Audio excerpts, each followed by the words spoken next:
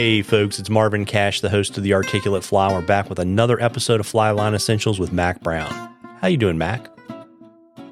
I'm doing great. How are you, Marvin? You know, as always, I'm just trying to stay out of trouble, and this time we're going to tackle shooting lines, but before we do that, we wanted to give a shout out to our winner from our last question. You want to lay out the question and the answer, and I'll tell you who won? Sure. We asked the question in the last episode about the Belgian cast, who brought that to North America, and we had a winner.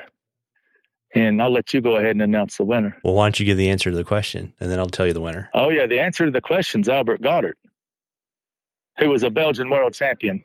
Yeah, and so the winner was Brent Taylor, and I've already reached out to Brent, and we've got his line selection, and we're going to forward that to our friends at SA, and they're going to take care of you. And so, now we can move on to the last line class we're going to cover in this series, shooting lines. You want to kind of tell people, that may not know, kind of what they are.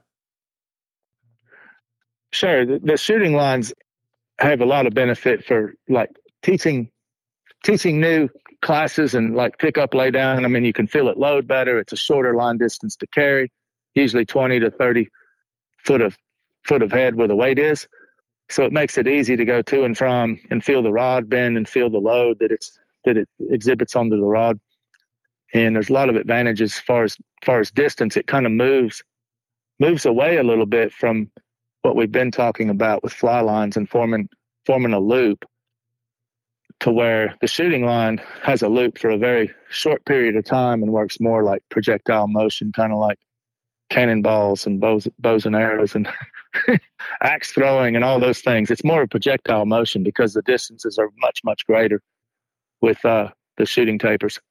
Yeah, and to just back up to let folks know, what we're really talking about is a really short section of basically lead core on a really skinny running line, right?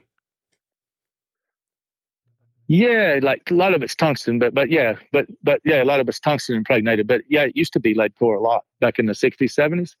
But these days it's more of tungsten, like dust, magic pixie dust, they put in with the plastics, makes it really heavy for a very short segment. And it comes like 18. You can buy them. You used to be able to buy them like big, long 300 foot spools, like T12, T15, T18. I have one that's T20 actually. That means in 1 foot it weighs 20 grains of weight. So yeah, you can buy it all kinds of different configurations. Yeah, and so let's talk about kind of how you match the kind of the head length to the rod. So if you had T20, so you got 20 grains a foot, how would you use that? So what I would do is, like, say a 6-weight's pretty common for a lot of fly angles, floating rivers for trout. With the 6-weight, you'd want to keep that around no heavier than like 280 to 300 grains overall. So you just divide 20 into 300. So that'd be 15 feet, would be 300 grains. So if you made it a foot shorter, then you'd drop it by it'd be down to 280 at 14 feet. And that's all you're throwing. So the key with it, just so if anybody ever gets brave to build one and want to go out and try it in the yard, is to go back very gingerly, because it's very short and it's very heavy. So we don't make a normal, powerful back cast. We gingerly throw it back just enough to straighten it. And the explosive part happens what we do on the front. That's where we're sending it. So there's no point of overkill in the back, is what I'm saying. So it's very mismatched. As far as power application, it's very gingerly to the rear and very aggressive to the front. Yeah, and that's really because you're not really shooting line on the back. You only want to shoot on the front, and you really kind of only need to get the head out, right? That's right. So all you try to do with it in back is just get it straight, get it lined up. And with it being that short, a lot of the times what happens is there's a tendency to kick it to where it kicks. In other words, you go back. If you go just a little smidgen too hard, it's going to kick and turn into an L. So an L is going to be very inefficient to try to hammer it forward, because then you got to waste half your stroke to straighten the L back to straight. So the key is, like I said, to throw it to figure out what gingerly is, to keep it straight, no more, no less, but straight in the rear. Yeah, and in terms of running line, are we talking about something like, like OPST or something like that, or kind of what's the running line made out of? That's a good one. I've used that in the past. There's a one out of Germany that I like, and the problem with building these real heavy heads on a short running line is like everybody's thrown probably like an 1/8 jig or, with crappie and that kind of stuff with a lead head jig. And there's a big difference, as you know, like 3-pound tippet versus 10-pound tippet. Which one goes much easier is the lighter tippet, of course. But the problem is with these heads, when they weigh 300 grains, and if you pick one that's, say, 10 pounds, well, it'll just snap off. A lot of times you'll just snap it on the forward. And of course, that doesn't do you any good. There's a company in Germany that makes this monofilament that starts off at like 30 pounds, and it tapers very aggressively and quick. And I mean, it's really kind of cool. It goes fat to little, fat to little, fat to little for the whole 300-meter spool. So you can build a whole bunch of shooting heads. And then you splice that into, like, say, 5 pounds or 4 pounds or whatever it is you want, because you don't need a lot of really big stuff if you're trying to go great distances. You know what I mean? You just need the big stuff where it attaches to the head. So you got your little safety margin. So when you hit it, it's not going to snap to 30 pounds. And then 30, 40 feet in, it goes to the really light stuff that shoots to the moon. That's how they throw it. Like, and the distances are so different. Like we were talking about it before we started the podcast. I mean, they're throwing close to 360 feet with these kind of arrangements. So it's not like forming a loop and throwing a 100-foot cast. I mean, we're talking about going way further than 100 foot. Yeah.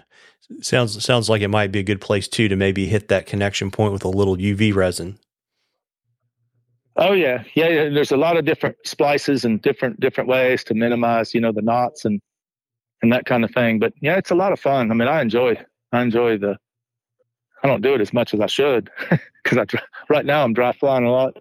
There's not a lot of demand throwing a shooting taper right now this time of year, but there's definitely times whenever you're in a situation where you're trying to reach a lot further out and there's no way to get there.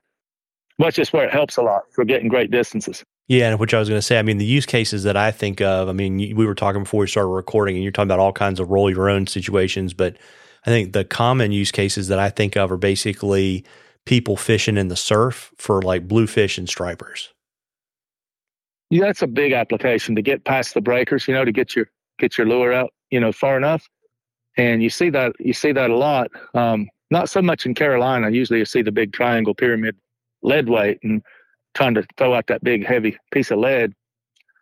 But to be honest with you, the good shooting taper casters that are wide, they go way further than that big pyramid lead, just because their technique is, you know what I mean? This is kind of interesting when you think about, well, who taught them to throw?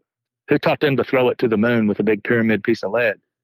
I mean, a lot of times they're self-taught, or their daddy said, just power it forward, like put thumb on the back and push it forward. Well, even technique to throw that big hunk of lead is totally different than what a lot of them are actually doing, Yeah. So there's technique in that as well as shooting tapers. It's actually very, very similar technique. It's just that one's like from the tournament scene in Golden Gate and Long Beach and all the tournament clubs around the world. Of course, their technique has been passed down for generations, so their technique is far superior because it's been an educational route rather than go figure it out, Marvin. If that makes sense. Yeah. So, I mean, let's just say we're out, striper fishing or fishing for blues. I mean, I would imagine your leader setup is probably like streamer fishing, right? Probably level, pretty short. If you're throwing at 300 feet, you probably should have a stripping basket. Oh yeah. If you're going to try to do it like wading in water, definitely. And there's a lot of new things out there of belts that have different loops that you can form. To put them on different loops. I've made several of them out of coat hangers over the years, and there's a whole lot of new ones. The best thing on a boat, like other than a wet towel, what works even better than a wet towel is to take some like real heavy mono or even weed eater string, the light weed eater string, and just hot glue gun. Just take a bottom of a big plastic tub and cut off the sides, maybe leave an inch off the sides and then put a whole bunch of those vertical just to help hold the mono, because you got to strip out quite a bit of mono. Yeah. And, I want to give a shout out to our friends at SA for generously sponsoring the series. And before we get to kind of our usual stuff, Mac was so excited with questions from last time. He's got a question this time.